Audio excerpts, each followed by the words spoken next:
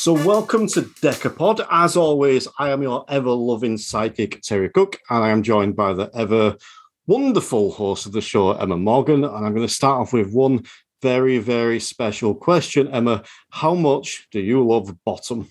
Oh, so much. Bottom is my favourite thing in the world. I've loved it for most of my life.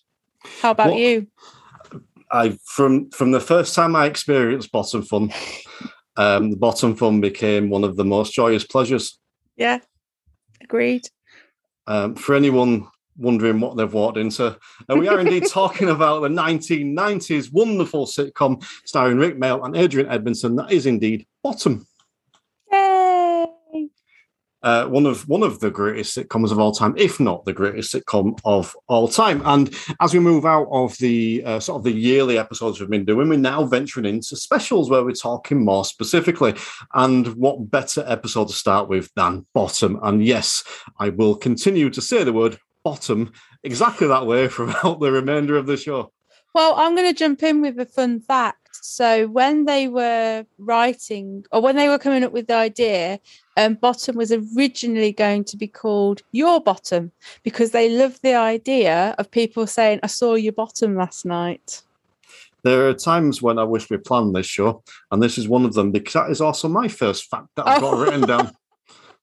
Sorry. So well done on that incredibly awesome fact. Yeah. It just sums them up, really, and kind of sums the show up as well. Actually, do you know what? I'm going to start off with that. I want you to sum up the show. So let's imagine that we've got the listener that has never watched Bottom. How would you summarize that show for that listener? So they're supposed to be like, and I know what you're going to do. You're going to go, what? When I say this, but I love it when you preempt what I'm going to do. Well, they are supposed to feel like Waiting for Godot style characters, in that they are stuck where they are stuck with each other, and they have no way of sort of getting out of the situation. And that's quite a common one in sitcom land anyway. But it is, and another way of describing it as well, if anybody is fans of the young ones, they are kind of Rick and Vivian, but grown up. So it's just, and always described as kind of anarchic humor. It's very physical humor, but yeah, just two absolute losers living in a flat in Hammersmith, not with jobs, not gainfully employed, nothing going on in their lives apart from each other and winding each other up and hitting each other quite a lot. Did Eddie ever have a job during the episode? No. It's very much around, they get the benefits and stuff like that. Yeah, and just when you're saying about that, it's like, I think there was a couple of episodes where he'd just been sacked. I think they talk about him losing his job.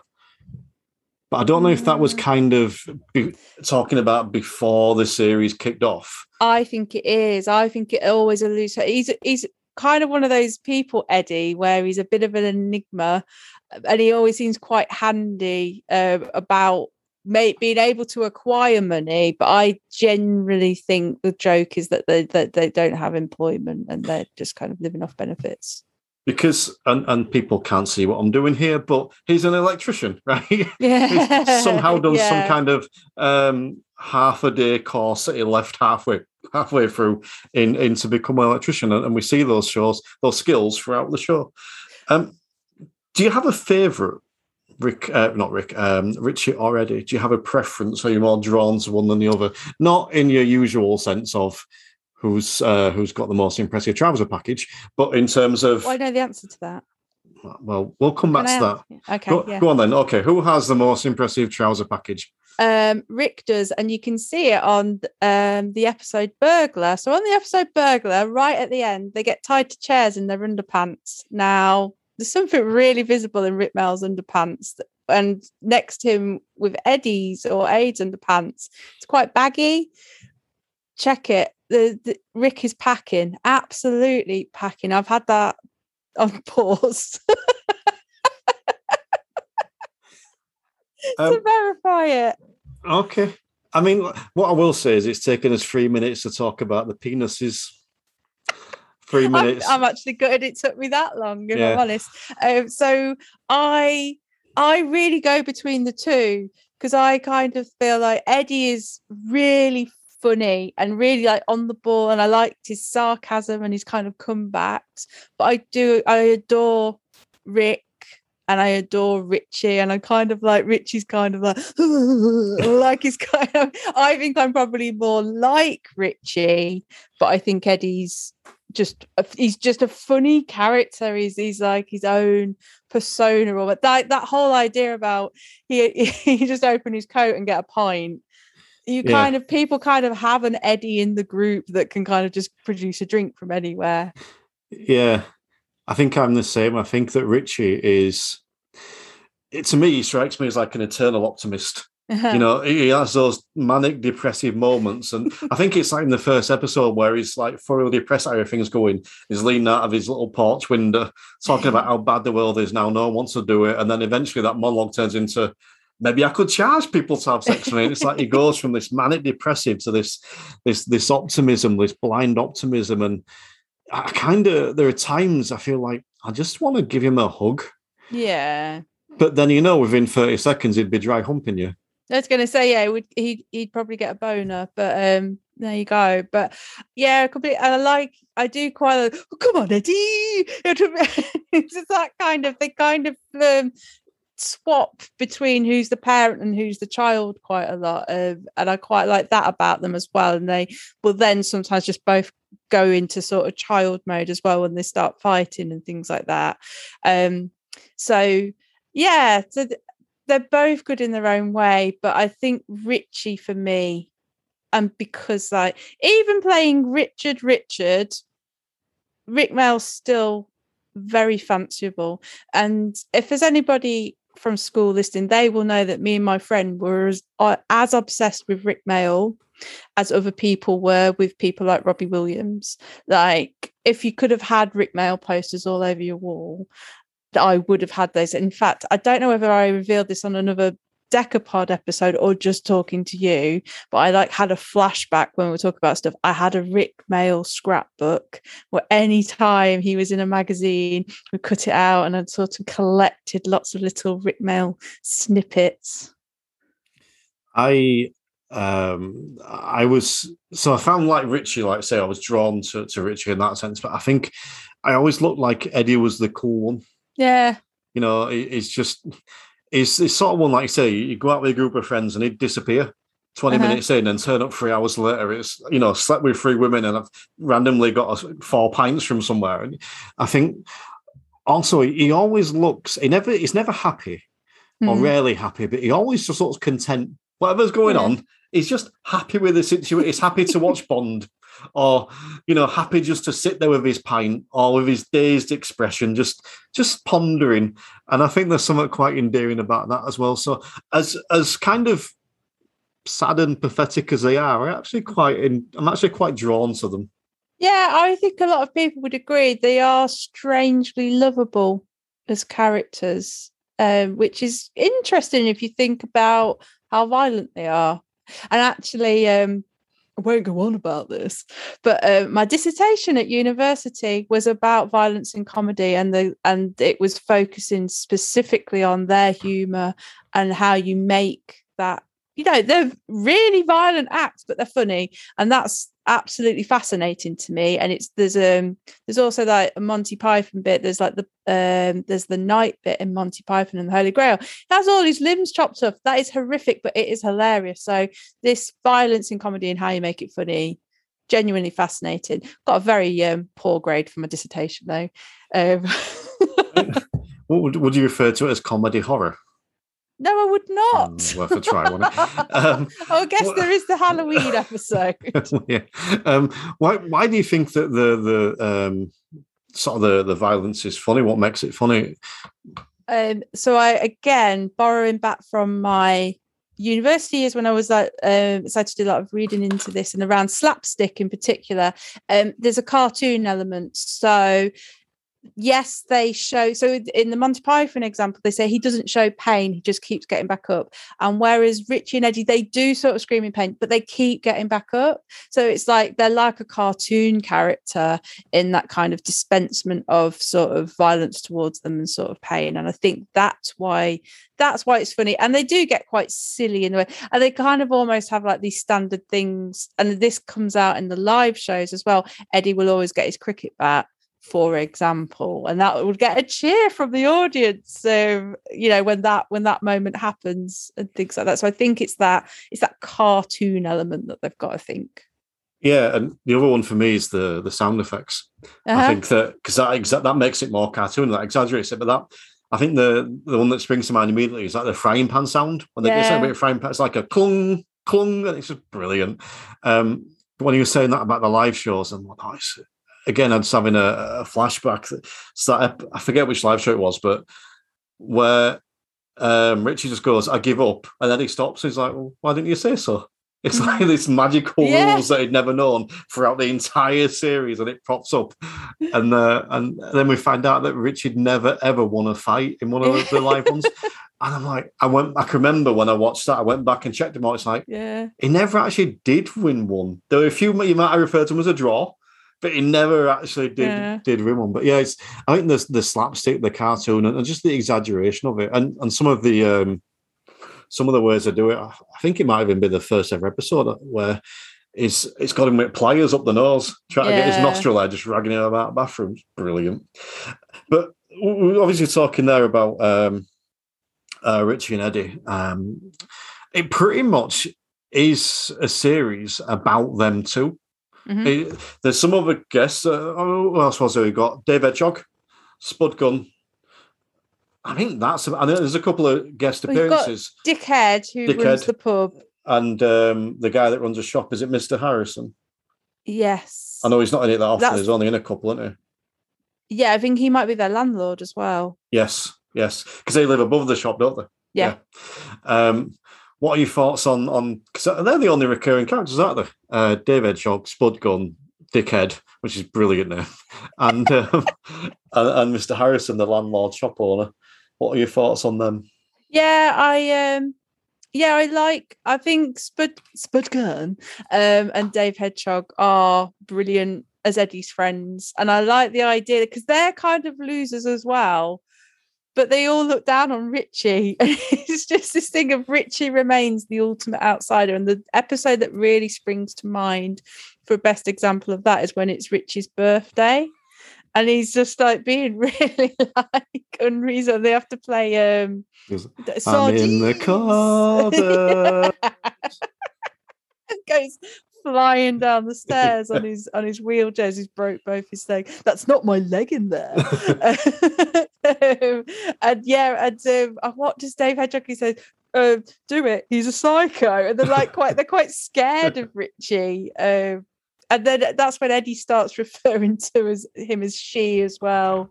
Like, and I think that's like they've got that husband and wife almost, and Richie is like Eddie's wife. There's that one where Eddie comes in and he's been out to the pub and Richie like has a go at him like he's a wife. I've hoovered. Yeah. I've even tried to flush the toilet 5 times. Yeah. I think that the further we get into the series, and even probably more so as we get into the live shows, I get more and more convinced that Rich is bisexual.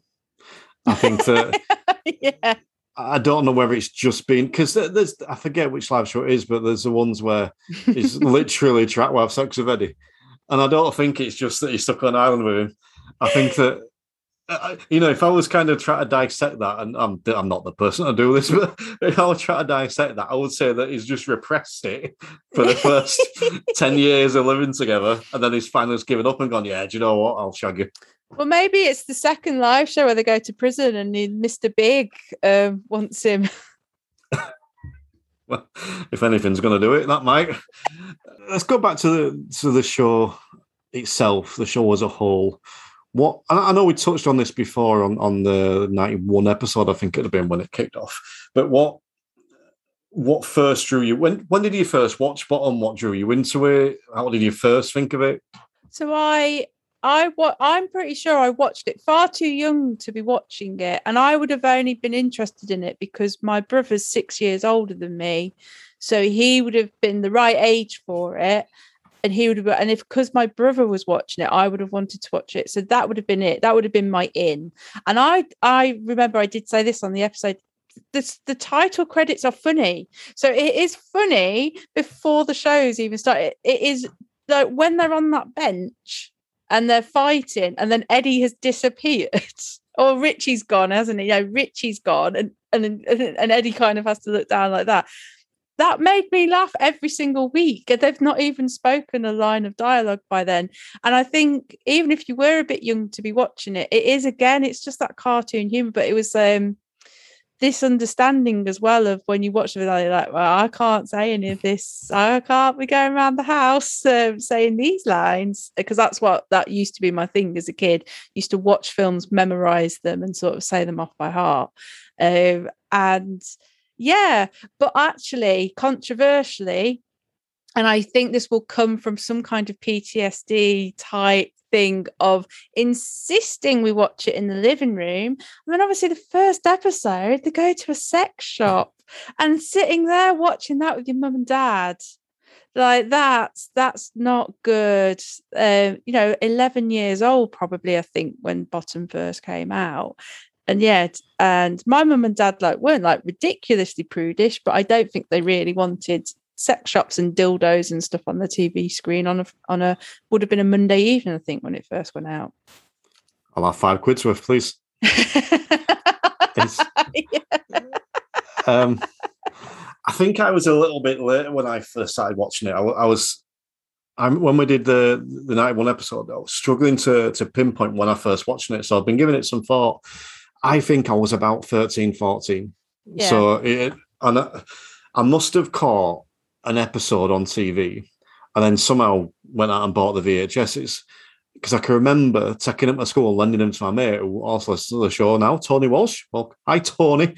And I can remember being like, it was as if I was swapping contraband. No one can see this because it was I think we were 15, wasn't 15, it? Yeah. It's and I'm too young. I can remember swapping these VHSs about, thinking, all right, cool.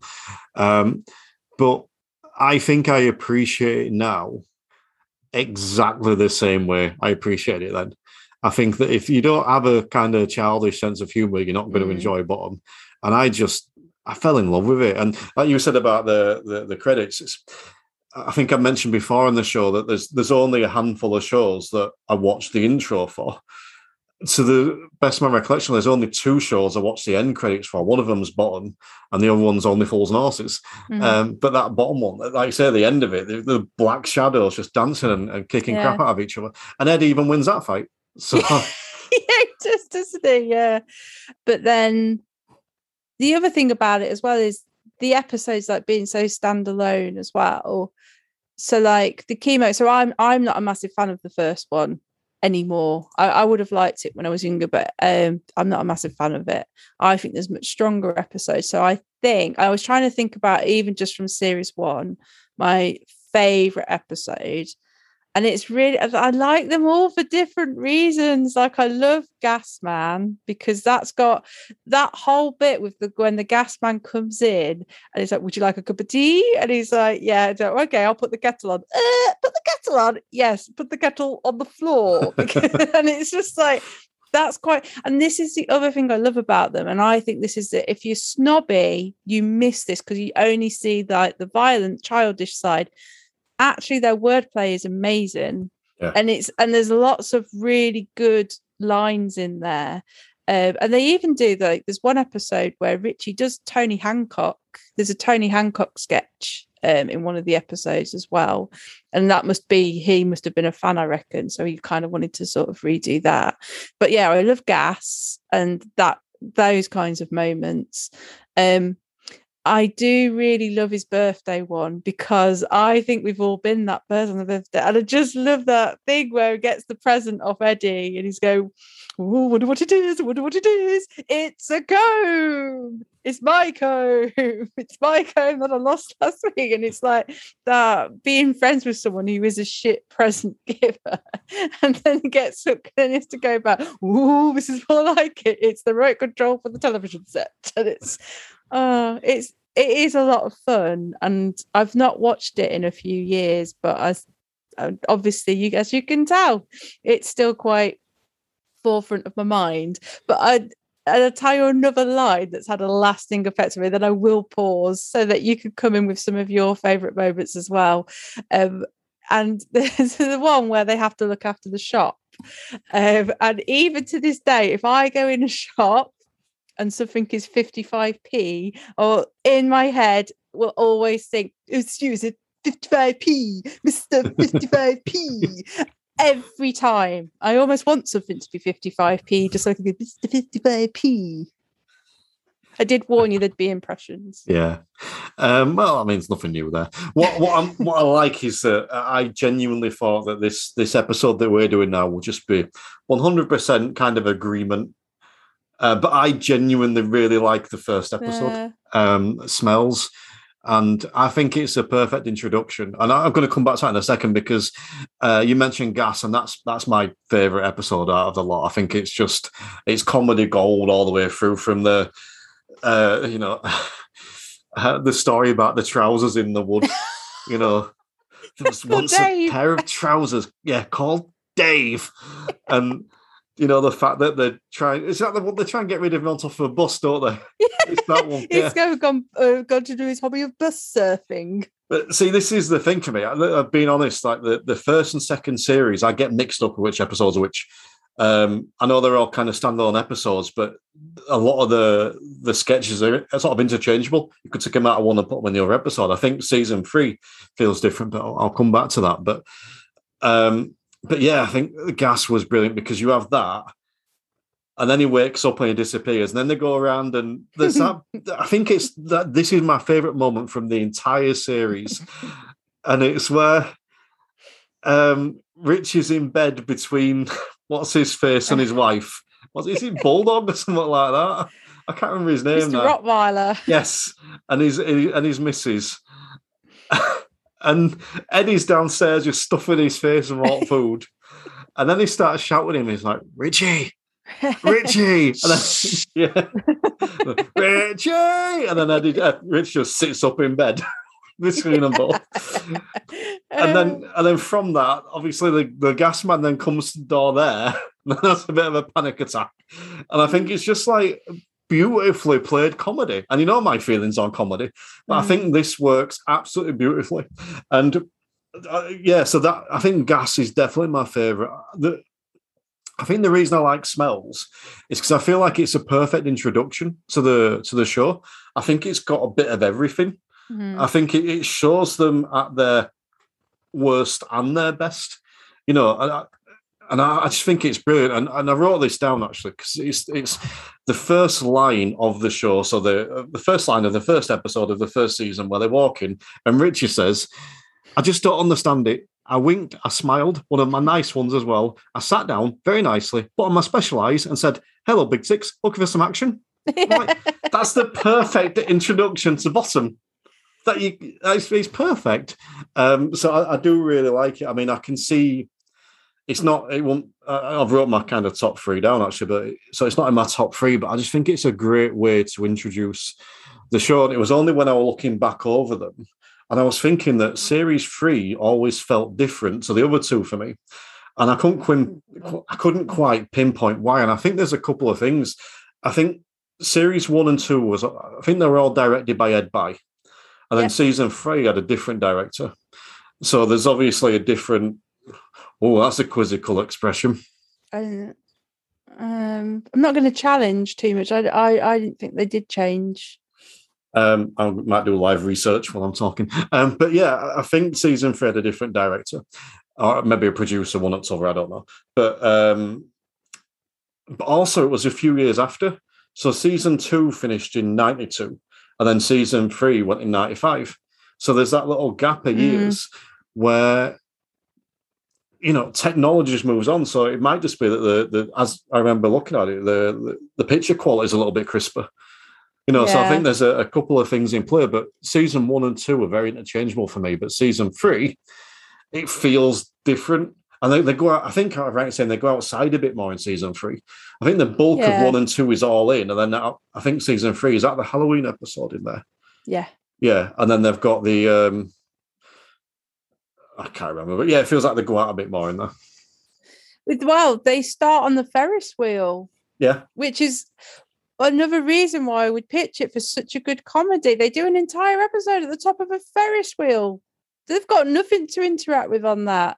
And that's one of my favourite episodes, I think, as well. But that is the brilliant episode where Eddie opens up his coat and he's got a pint in it. It's like Eddie is never in a situation where he hasn't got like some form of alcohol on his person or available to him. But yeah, I think for me, the other thing to remember is they've done 2 tours as well. By the time they get to season 3, they've done 2 tours. So they've probably really been thinking about where they want to go.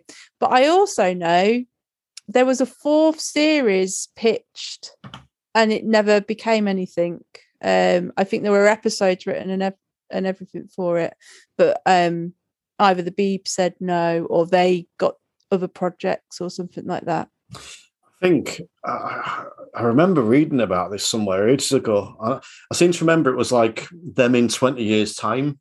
Yeah. It was like an older version of them. I don't know if it's like going to be like a nursing home or something and still acting the same way. But yeah. And yes, a live research. It was Bob Spears that directed series 3. Just series 3? Yeah. Series 1 and 2. As far as I can see, was Ed By, yeah. So, and then series 3 was Bob Spears. Well, Ed By, we know who he's married to, don't we? No. Ruby Wax. Oh. You've got to get a Ruby Wax mentioning. I have to. She's amazing. Okay. Yeah. So yeah. So it's just one of those for me really where you name an episode and I can shout a line out or something like that. But it just was it was a huge part of my life but it was obsession. To a point where when Rick died, people that went to school with me genuinely sent me messages to check I was okay because they were like, he was so important to you, and the whole reason I did the dissertation was because I wrote to their agents because I wanted to interview them for my dissertation, and obviously they both said no, and I think we've mentioned that on a previous episode, but it's still in my mind.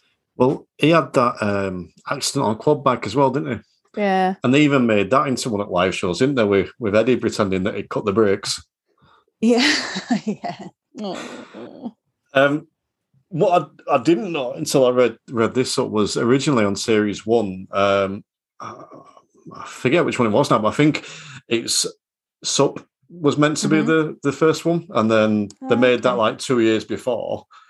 And then, for whatever reason, I then switched it and went with Smells and put that further down the line. I think it was Sup, but the original pilot wasn't Smells; it was a different one.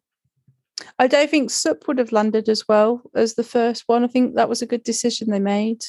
It is one of my favourites. Brilliant, because that's the one in the shop, Mr. 55p, and I like the fact that you can kind of really see the depths of how low they go. And there's that granny that goes, "What's the matter?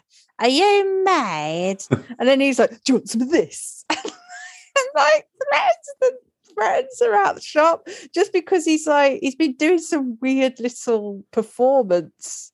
I do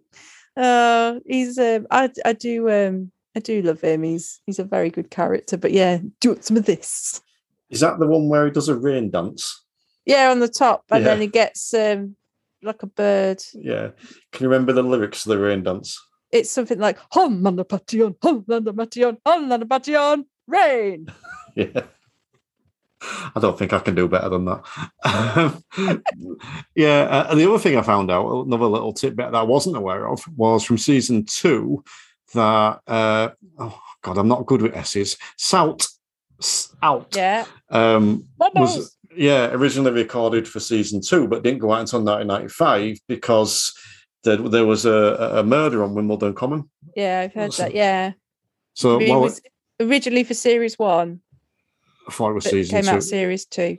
It did come out in series 2. No. I think, right, it was made for series 2 and it's still in series 2, but it didn't come out until 95. Because the murder happened in 92, so they didn't want to put it out in relation to that. But like if you were to look on the, like, I don't know what it's on online, Netflix or whatever, or your box sets, it'll be classed as series 2, but it didn't come out till 95. So it must have come out. So when they did series 2, there must have only been 5 episodes then. Yeah. Although crazy. if you look at it, there's 6 because it's classed as series 2 Yeah. now. Oh, how cool. I didn't know. I knew that there was that murder and that was problematic. We got the word in. Yeah, have a shot. Anyone listening? We've said problematic. But I didn't realise that it had that big an impact where it had to be a few years before that episode came out. No, what's annoyed me now? Mm-hmm. I've just realised that I've actually wrote down that Ed Bye directed season 1 and 2 and Bob Spears directed season 3. So I didn't need to do a live check because I'd wrote it down. This is how I use my notes, people. This is how I use my notes. All right. So what would you say were your favourite episodes? You mentioned Gas, but other than Gas, what would you put as your favourite episodes? So I would say more of my favourite episodes are in series 2, maybe series 2 and 3. So my favourite episode, I think, from the first series is Contest, which is just I love that episode. But it's really close between 2. So there's the burglar episode, which I think is amazing. Because that is something else that I always say is I always go lounge, yes, a lounge, like that. So anytime I say that word, that's in my head, and it's got Nigel from EastEnders as a sweet little cameo, but just that whole like trying to hide him again, and which one's got the poison in it? The yellow one. Like again, it's almost farce. It's almost farcical comedy that they've written. That's what I mean. It doesn't get the credit it deserves for just how good the writing is. But I think what just edges it for me is culture. Because that bloody chess scene at the end, because what I love most about that is you've got the ridiculousness of Richie's move, where he does this whole sort of enactment of go, I'm a bishop, I go sideways, come on, shoot that prawn, and like that, and he does all that, and it's amazing, like this weird monologue. But then Eddie does the most ridiculous thing where he just picks one piece up and then kind of goes checkmate, and then it like goes into like a massive fight. I think that's how most of the episodes end, isn't it? Like as a fight, someone getting punched, and but there's that, because again it reminds me of being a kid when you're bored, it's raining, so you can't do anything, so you have to fight. And I remember me and my brother used to do board game competitions. My brother's 6 years older than me, so they didn't go so well, and they would end not quite as bad as that, but they would end with me probably like flipping a board or something like that, because I would just be like so fed up with losing. And that's one time Richie does win, because he wins the how much custard can you fit in your underpants, because Eddie sits down. So did you label your top, and I might have misheard, so apologies, but did you label your top 3 as Gas, Contest and Culture? Yes, I think so. Burglar is just on the outskirts of those. Ladies and gentlemen, we have a Decapod exclusive, because my label top 3 are Gas, Contest and Culture.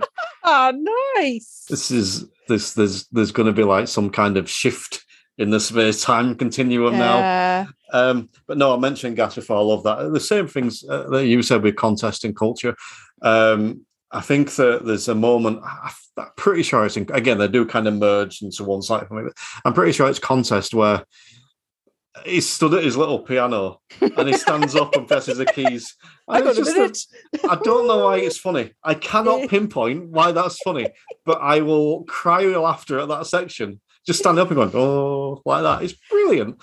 Oh, there you go. The other thing I was going to say, I'm interested to see how far we can get with this because my memory is sketchy. But I'm interested to see how far we get because I think this is from Culture. Let's play Pin the Tail on the Donkey. That's where I was going next. Okay. Could I be Richie? Yes. Okay, so let's play Pin the Tail on the Donkey. We haven't got a donkey. Okay, Pin the Tail on the Chicken. I can't remember which way it goes. Is it we haven't got a chicken? Or we haven't got a we haven't got a chicken. Pin the sausage on the fridge. We've gone from tail to sausage. Yeah. We've butchered it, I think. Be perfect. No. But either way, it's a brilliant piece of gold. Comedy gold. Well, we have to go to the end bit because the end bit's the best bit. Was put the sausage on the fridge. We haven't got a sausage. No, we haven't got a pin. Sellotape a piece of sausage on the fridge. We haven't got a sausage. Put a piece of sellotape on the fridge. And then he just picks it up. And that's the game. And again, I like that because that reminds me of being kids and trying to go, let's play this. Well, we can't because we've lost the dice for that one or something like that. And it really, I'm pleased you brought that up. And then you Apologies get the if you didn't get the lines right. It matters not who won or lost today, but how you play the game. Goes off and swears. Are there any episodes maybe it's a bit strong, but didn't like? I think only the first one, Smells, and I still think I would be able to quite happily watch that and laugh at it. I just doesn't sit as well for me. But there's genuinely, I love all of them. I think I can't think of one episode I don't like. I don't know if I dislike it, but there's only one that I don't enjoy, and that's and I forget which one it's called, but it's the one where they go on honeymoon and Eddie dresses up as a woman. Oh, no, I do quite like that one. I don't know.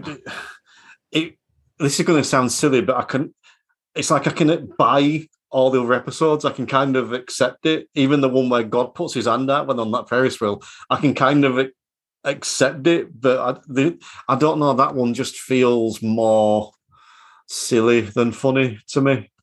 I don't know. It didn't really click with me. I mean, I'd still watch it. It's still better than half a drizzle that's on today, but it's still good. In fact,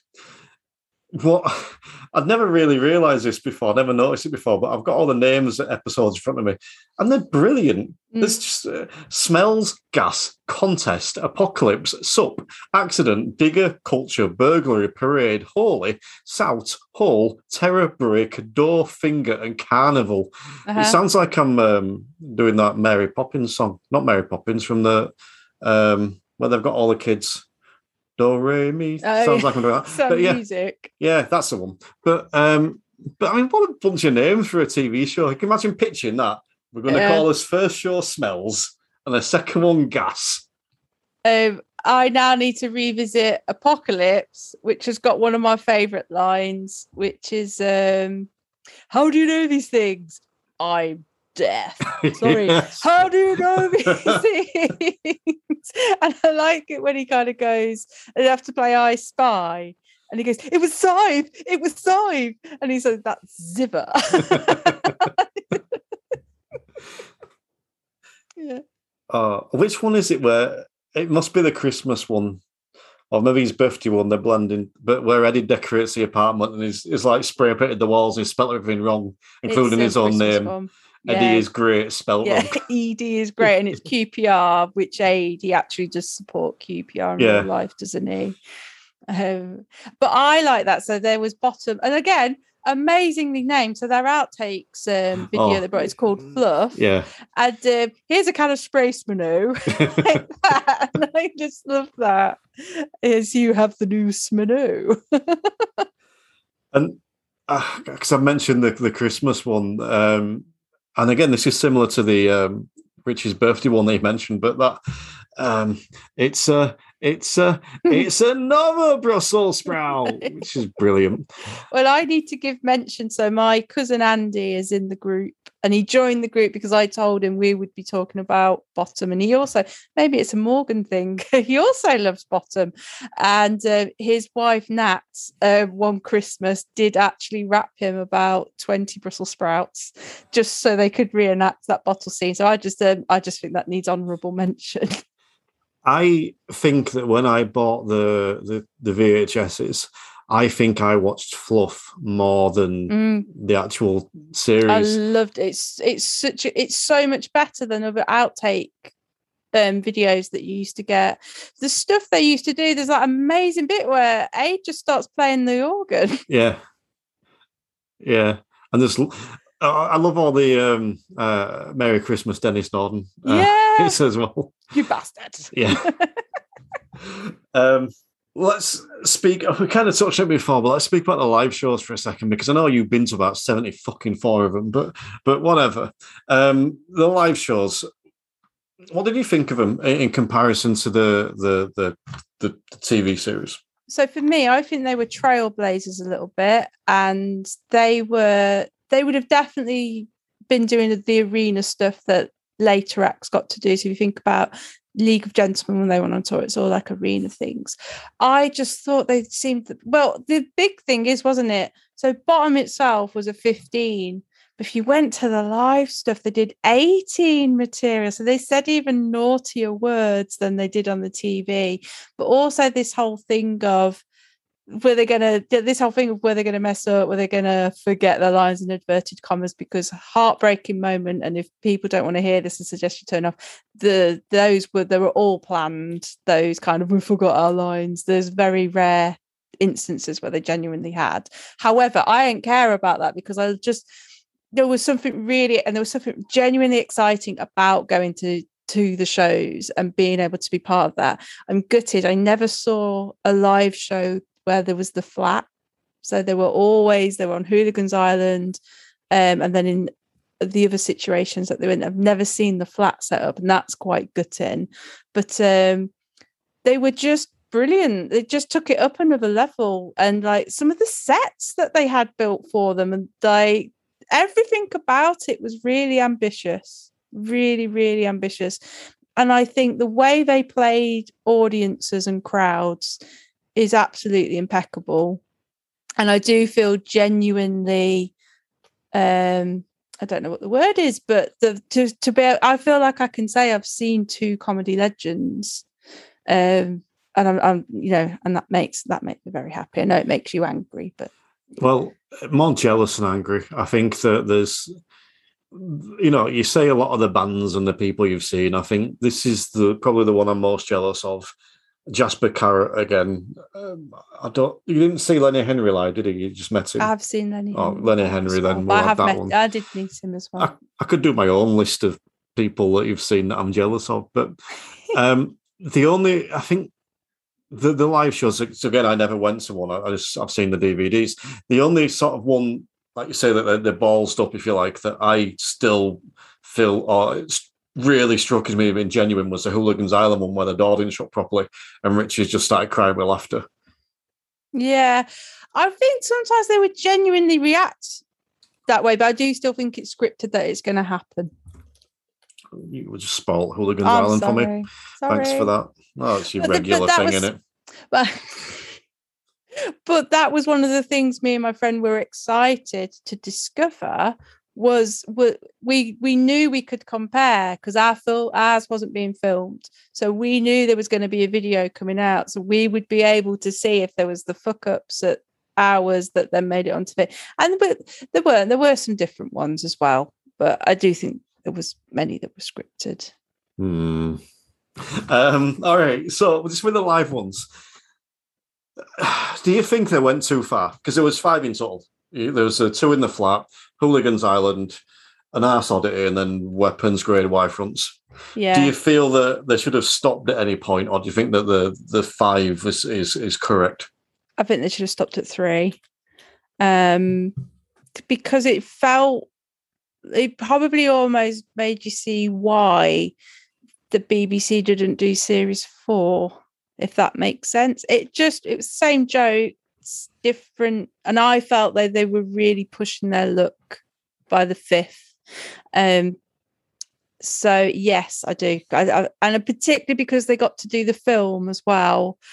I felt like they'd pushed it, and like it surprised me because when they did the young ones, they went down the Faulty Towers route, and I think they would have been allowed another 3-4 series of the young ones if they'd wanted to do it. They were moving to Channel 4, I think, which was the main reason why it stopped.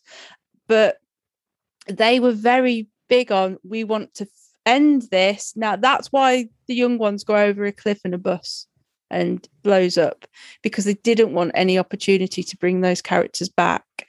And it surprises me that they didn't feel similarly with Bottom. But I would imagine the tours made them a hell of a lot of money. So I'm not going to criticize people and they always sold out.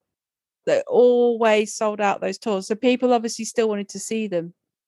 Yeah, I mean, obviously they can't, but I think if they were still going now, they'd still get good audiences, because you're not necessarily going for the new material. You go in for almost like the best of.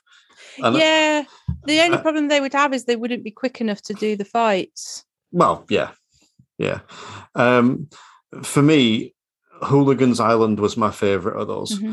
And if I'm being completely honest, I think it's because it's the first one I saw. Yeah. I don't even think I knew there was a 1 and 2. I think I just saw Hooligans Island. Oh, this looks good. It's a Bottom thing, and obviously we're massive fans of Bottom. So I love that one. The next one, which was An Arse Oddity, was I liked that. I thought it was, because it was a bit different. Because unless I'm mistaken, that's the one where they're like in some kind of dome at the second half of it. When it really amused me, because it was different. It was silly. It was a bit zany. The last one, it was good, but again, it felt like a best of. It felt like the greatest hits, which again, not a bad thing. And fair play to if they go and, like I said, make that money. But I did like them all, and I probably watched them more than the TV shows. I think my favourite's the first one, and not that I could say. So the first one is all Monica. Isn't it? It's just the most simplistic plot ever. He's got a blow-up doll and he wants Eddie to go out, and that's pretty much it, isn't it?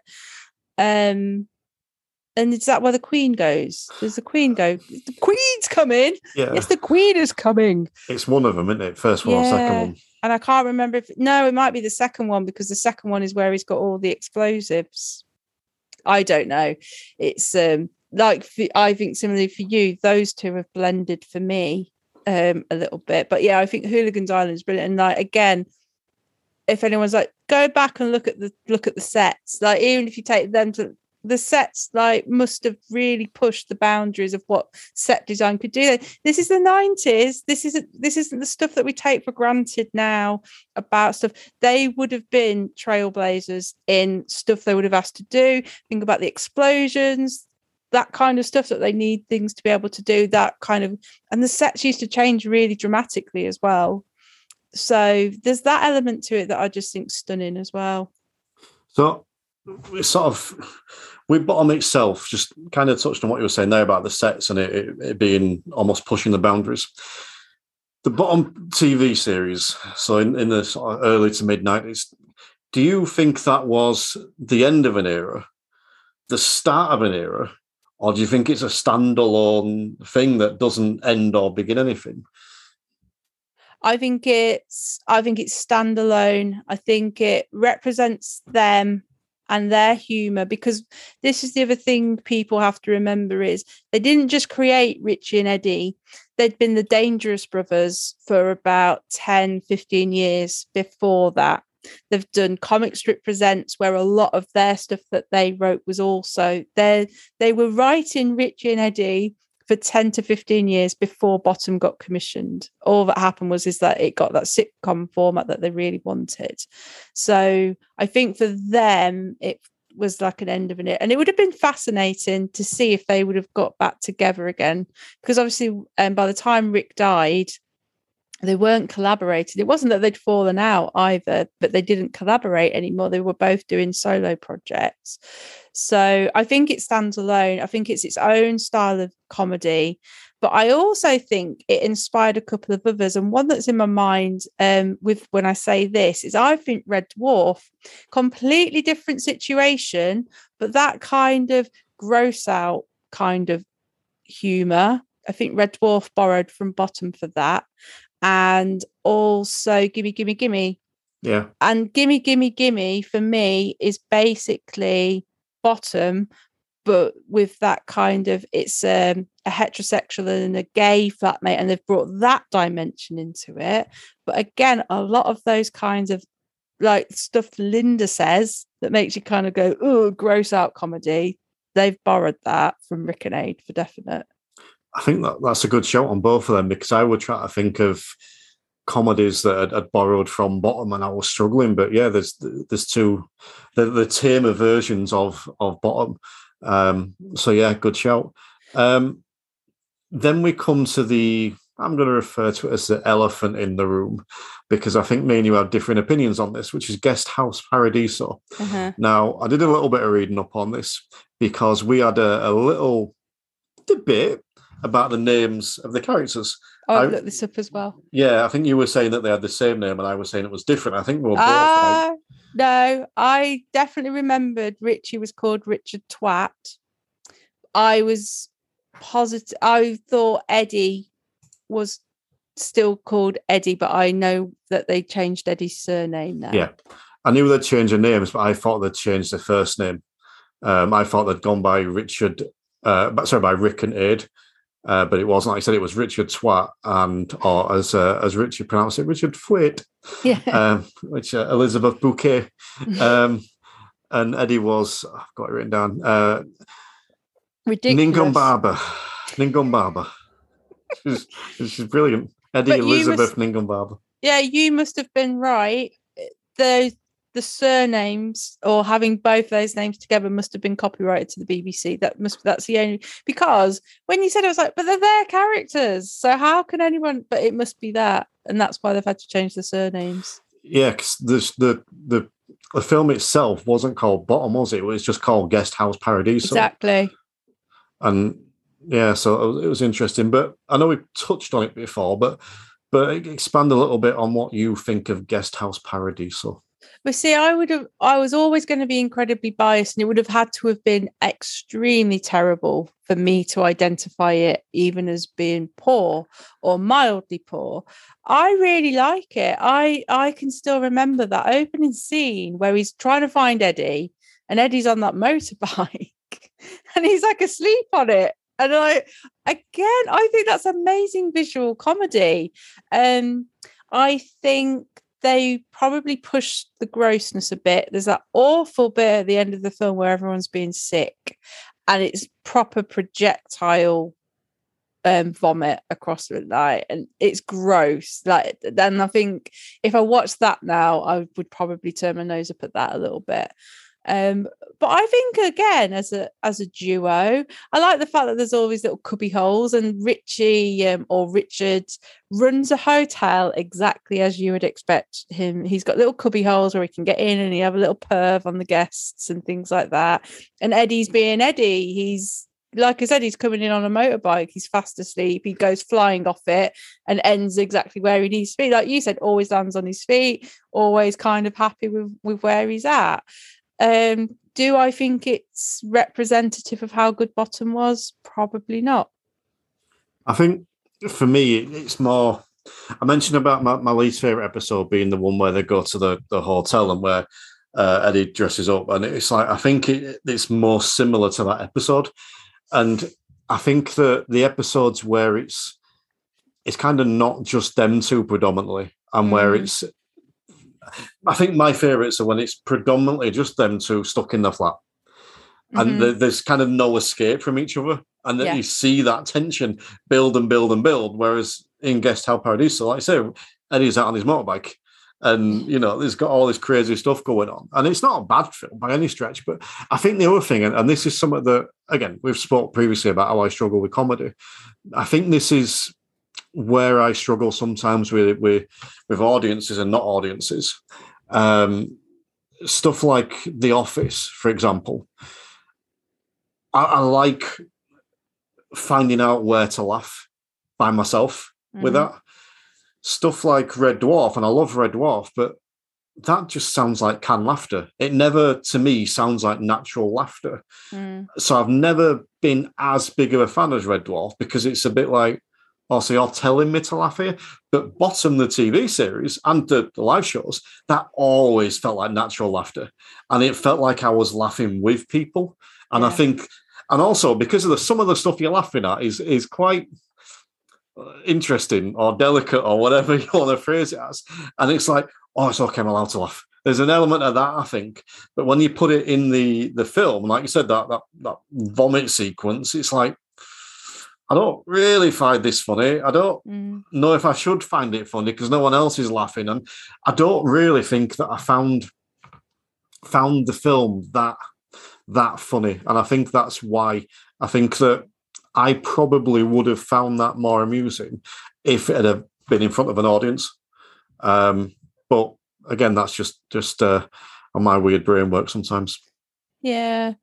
I'm happy it exists. And I think I mentioned before, if you had the video, or particularly if you had the DVD, there is an amazing making of thing. So if people tend to like the dynamic between Rick and Ade, I bet you it's on YouTube. So I would definitely recommend people seeking that out, because you see Rick being a lovely. So there's that older actress, I forget her name, I feel really terrible, but she's like a proper sort of refined actress that's in there as the elderly guest, and you see Rick just kind of being a bit of a lovey with her, and I just loved seeing that side to him. I loved seeing there's loads of amazing candid videos of him, and he's always either being extremely funny or being extremely nice and lovable. And I just think he was just one of a kind in terms of there only ever be one Rick Mayall, that it's that level of greatness. I mean, I don't think I was to the level of obsession that you were, but I love Rick Mayall, and I can remember it bothering me when he died. And most celebrities don't, still to this day, it's like I struggle to get a bond or a connection with him. And I think that Adrian Edmondson and Rick Mayall, I did. And I don't think it's just because that was through my troubled teenage years. I don't think it was just because it helped me win a point the other week. But I don't think it was just because of that. I think it was just because of how good it was and the quality. And again, like you said, singing them away. I mean, some of the interviews that I've seen them do, where Rick Mayall genuinely just looks like he hates being interviewed. It's like he just wants to go and do this funny shit. It's almost like a relationship that two podcasters might have, where one of them just wants to do the podcast and fuck all else, and then, while the other one's got to do all donkey work. There's a slight exaggeration there, clearly, but not when there's some interviews I've seen where, and to be fair, Adrian Edmondson doesn't look particularly comfortable either, but you can tell it's not that they don't want to be there. It's just they're not comfortable coming on and bragging about and promoting their show. I don't think it quite is that.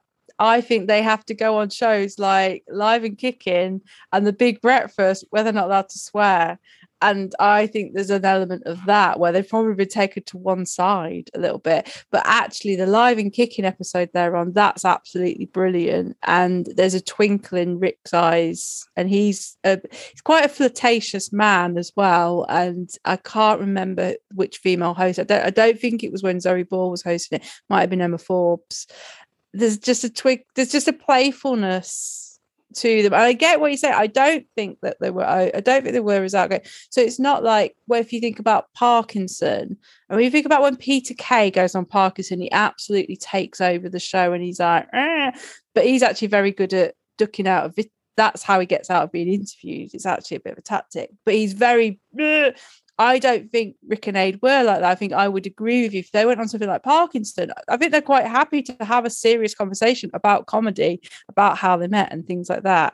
But when you see them on shows that they probably should, what are they doing going on Live and Kicking? I don't remember them going on Live and Kicking at all. I can't remember that at all. Oh, you need to check it. Yeah, I can't remember which one I'm thinking of in particular, because I can picture it in my head where it just looks uncomfortable. But I'm not. There was an interview we did with, I'm pretty sure it was Ben Elton, and he wasn't just talking about Bottom, we're talking about his career, and it was just. I know him and Ben Elton were close, weren't they? And it were like he looked like he were easy, comfortable, and he just let himself go. And it was this wonderful interview. And the other one that springs to mind, and I think we've spoke about this before, is his speech for, was it Nottingham University? I don't know if it's Nottingham, but it's definitely when he gets his honours. Yeah. Yeah, and it's beautiful. It's an absolutely amazing speech, and it's something I've got saved because every now and again I'll go back and watch it because it's still funny. You know, it's Rick Mayall. It's always going to be funny, but B, it's just like inspiring. In fact, I'll dig that YouTube clip out and I'll put it in the group, I think. But it's just a wonderful thing. I can't watch it too much without crying. And there's the best line in it is, everybody is born equal, so no man can ever be above you, or something like that. And that's like, but I can't watch it without crying because it's such an inspirational speech. Yeah. I think he does that thing. I might have this wrong way around, but he says, I'm going to tell you 5 things, and puts 4 fingers up. It's one of those. But yeah, I did get a bit. I mean, it was a long time ago, wasn't it, when he died? It feels like it was not that long ago. It must be quite a while ago. Yeah. Anyway, okay. So, would you recommend? I mean, anyone listening to this show is probably not going to have the most polite sense of humour, but would you recommend it to today's youth to go and watch, and not just as like a history thing, go and see what comedy used to be like, but would you recommend it for people to watch and find merriment and amusement in now? I did. I have tried this. I've had like The Generation Below in my life, and it's not landed that well with them. And I do think this is thing. It is in its little time capsule because it is. They were always like. So this is like really interesting for me actually. They're alternative comedians, so they are the set of comedians that brought about a type of comedy. They are the anti Bernard Manning style of comedy. When they come through in the early 80s and late 70s, when they're working in London and when they're doing other clubs, they outwardly go, we are alternative comedians. That means we are non-sexist, we are not homophobic, we are not any of these things. Yet there are elements of sexism in Bottom, but we've spoken about this. The joke is on them. So they are sexist, but they're also losers, and women have nothing to do with them. And that's, again, why it works. But I don't know how well that would land with our generation, with the generation of now. See, I have a slightly different opinion. And again, this is just my opinion. I don't have a trained ear or a trained eye on this stuff. But I'm not sure it's sexism. I think it's more desperation. And also, I think that it's everything is fair game in Bottom. So it's women, it's men, it's trans, it's dogs, it's cats, it's everything. They take the piss out of everything, and I think that's, to me, that kind of makes it okay, because they're not picking on a minority. They're not picking on someone that doesn't have the same, I can't think of the term, almost social standing. That do you know what I mean? That they're not picking on Boris Johnson, who can just brush everything off and go to his peers to get another few billion quid and come away from the politics. They're not doing that. So that's what they are doing. But they're also picking on everyone else. And because of that, I think that's why I find it okay. If it was just, if they weren't taking the piss out of everyone. And I think that's the other thing, actually, because at the time, it's set in our world. it's not set in its own world. You know, they quote actual people of the time. You know, the one that springs to mind is Des Lynam. You know, when he's under the fridge trying to get a look at Des's hammerhead. You know, they're doing the football, spot the football or whatever it's called, spot the ball. You know, they actually name these real people. So it's set in our time. It's set in our world. Well, Tony Blair is referenced in it at one point. Yeah, and I think to me that's what. That's why I can find it acceptable, because they're not discriminating. They're just saying everyone's a dick. Yeah, I can get, but I still don't know that would land. That's the thing. I just don't know if that would land with, if we're talking about a younger generation than I was watching it. I don't know. Potentially, you know, you hear what you want to hear sometimes, don't you? And maybe I'm hearing it a bit blasé, and someone else might hear it as that's offensive to me. Yeah. But I don't think there's any malice in anything they're doing there. I think that's the key thing. Whereas, like you said, you mentioned Bernard Manning, you know, Chubby Brown, Jim Davidson, you know, there's malice, there's offence in there, there's genuine offence intended. It's not, despite what people may say, it's not, oh, well, I'm just saying this and then I'll apologise if I can. Oh, fuck off, right? You're a dick. It's not aimed that way. Whereas, sorry, it is aimed that way. Whereas Bottom is just, let's take the piss out of everything and have some fun. And I do get what you're saying, but I think that's where I've got a slightly different opinion, in that I don't feel like there's actual sexism or anything like that in there. I think I kind of said it jokingly, but I think it's desperation. Yeah. And I think that, and again, that's not condoning it. I'm not, you know, if we're going sort of serious, I'm not condoning it just because the Richard has never had sex and is desperate. That makes it okay for him to be sexist. But I think that there's a bit of that. But anyway, I'm going a little bit deep now. That's what she said. I'm going deep into Bottom. Oh dear.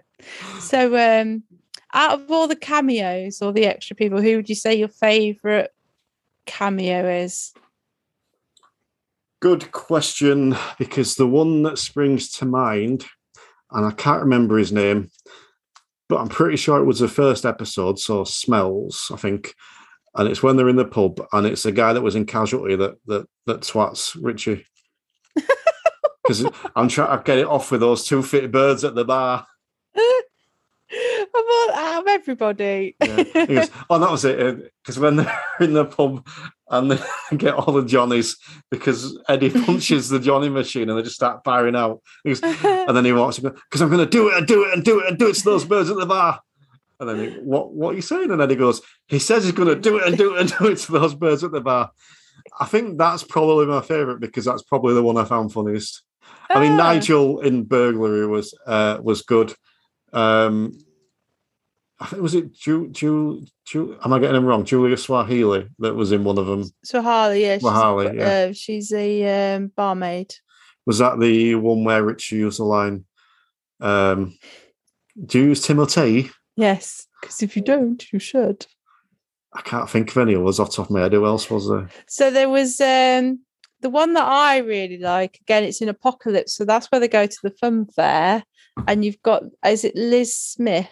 It's who was Nana in the royal family, basically. You are going to die. That is the fortune teller. She's really good. What do you expect for a fiver? Yeah, what do you expect? Yeah, and the Red Dwarf restaurant. You've obviously got Robert Llewellyn in it, and he's the guy with the wooden leg, and that's also the episode with Sad Ken, the horse. Especially with a name like Sad Ken. People can't see your hand gestures when you're doing your impressions, and it's a joy to behold. This video will be going out on Patreon, ladies and gentlemen. It's part of it. But yeah, I don't know, that one sticks out for me. That I can't remember his name, the guy that was in Casualty, but I think it's just, that's the one I found funniest. Anything else on Bottom? What else? Is there anything else you would like to discuss or specifically mention around Bottom? In fact, they won an award. 1992 for the best new TV comedy. I can't imagine that was a British Comedy Award as well. I can't imagine Bottom ever winning an award, because I would have thought it was too alternative. I think I thought it won a BAFTA. possibly. I don't know. I think it won a BAFTA. Maybe. I do think it did get critical acclaim. I don't think it was frowned upon in its day. No, I don't think so. It's just one of those. I think. Well, and again, I just think we were the perfect age in some ways. I will say it was one of those shows where, particularly when it moved to a Friday night when it was on, you'd go to school on Monday and everyone would be quoting it and reenacting it. And again, that's sort of testament to the amazing writing skills that they wrote these brilliant things of dialogue that people would then do. And again, to just give you another idea about the level of obsession that me and my friend had. So in year 10, we did this weird thing so I grew up near Butlins, and we had a day where we went to Butlins, but none of Butlins was open, but they kind of did it and we had to practice our French. And this is a genuine trip that we did. So they had little bits but like lots of schools from the area went as well. So what that often used to mean was you just used to try and get off with boys from the other schools because they were exciting. And there was probably an element of that. But they had a talent show, but you had to do your show in French. And me and my friend translated a load of bottom into French so we could do it on the talent show. And I can't remember all of it, but we definitely nicked the bit. Tony Blair is a man, because I remember she played Richie and I played Eddie, and I always remember like Tony Blair est un homme, il part, and I remember we gave the script to our French teacher, and she was like, "The problem is this isn't French humor," and I was like, "I don't care. I want to go do bottom on stage." So I've performed a bit of bottom in French. So you performed bottom for the French boys? Yeah. Well, nobody went to the fashion to the talent show, so we kind of just performed it for ourselves. That's the clip for the show. So you performed bottom for the French boys? Yes. That's what we're leading with. And I think that feels like an absolute perfect story to finish on. So as always, because we've forgotten, if you're enjoying the Decapod, the might and the gravitas that surrounds this wonderful Decapod podcast that you're listening to, be sure to do a whole host of things. First of all, join the Decapod group. It's on Facebook. Go to Facebook, type in the word Decapod. It'll come up. When you've joined the Decapod group, then go find us on all the other social media, including TikTok. And when you found us on TikTok, go and find Emma Morgan, who is currently launching her TikTok career. TikTok famous by the time this episode comes out. And when you've done that, go to iTunes. Do we do iTunes? Apple, and leave us a 5-star review. And if you haven't got Apple, send me the text, because I'll read the review anyway. And I've forgotten to write them down, so I'm not going to make one up, as you accused me of the other week. When I said real, what I meant was one that's actually on Apple, because that's where we can get reviews on. The use of the word real was unfortunate on my part. Anyway, leave us a nice little 5-star review. We always appreciate that. And yeah, make sure you click subscribe. Emma, are you going to wrap up the show at all? That was the week that was bottom, and where we started off with smells and talked about sex and sex shops, and I got PTSD from having to watch it with my parents. We both agreed that Gas was a gas to watch, and we both thoroughly enjoyed it. And we also enjoyed Culture, where Eddie and Richie went on adventures of chess and sticking pieces of sellotape onto the fridge. We've really loved reflecting back on those live shows that I was fortunate enough to go and see 3 of, and also that Hooligans Island probably being that pinnacle of that live show and the excitement that there was around that. Rick and Aid always coming through as wonderful people and inspirations to us still now, even after the sad passing of the great Rick Mayall himself. And the film, yeah, it's there. We don't mind it, but it's just that icing on the cake, I guess. And they've got that complete set. But bottom, we're so grateful for you. Thank you. That's what she said.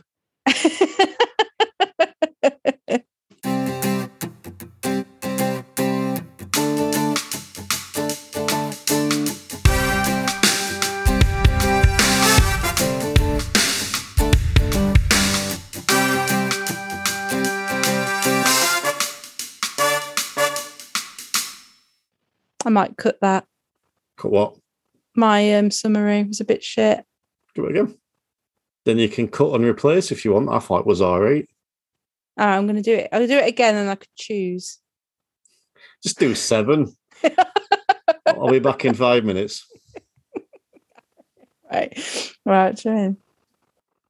And that was the week. That was autumn. Oh, you twat. You absolute twat.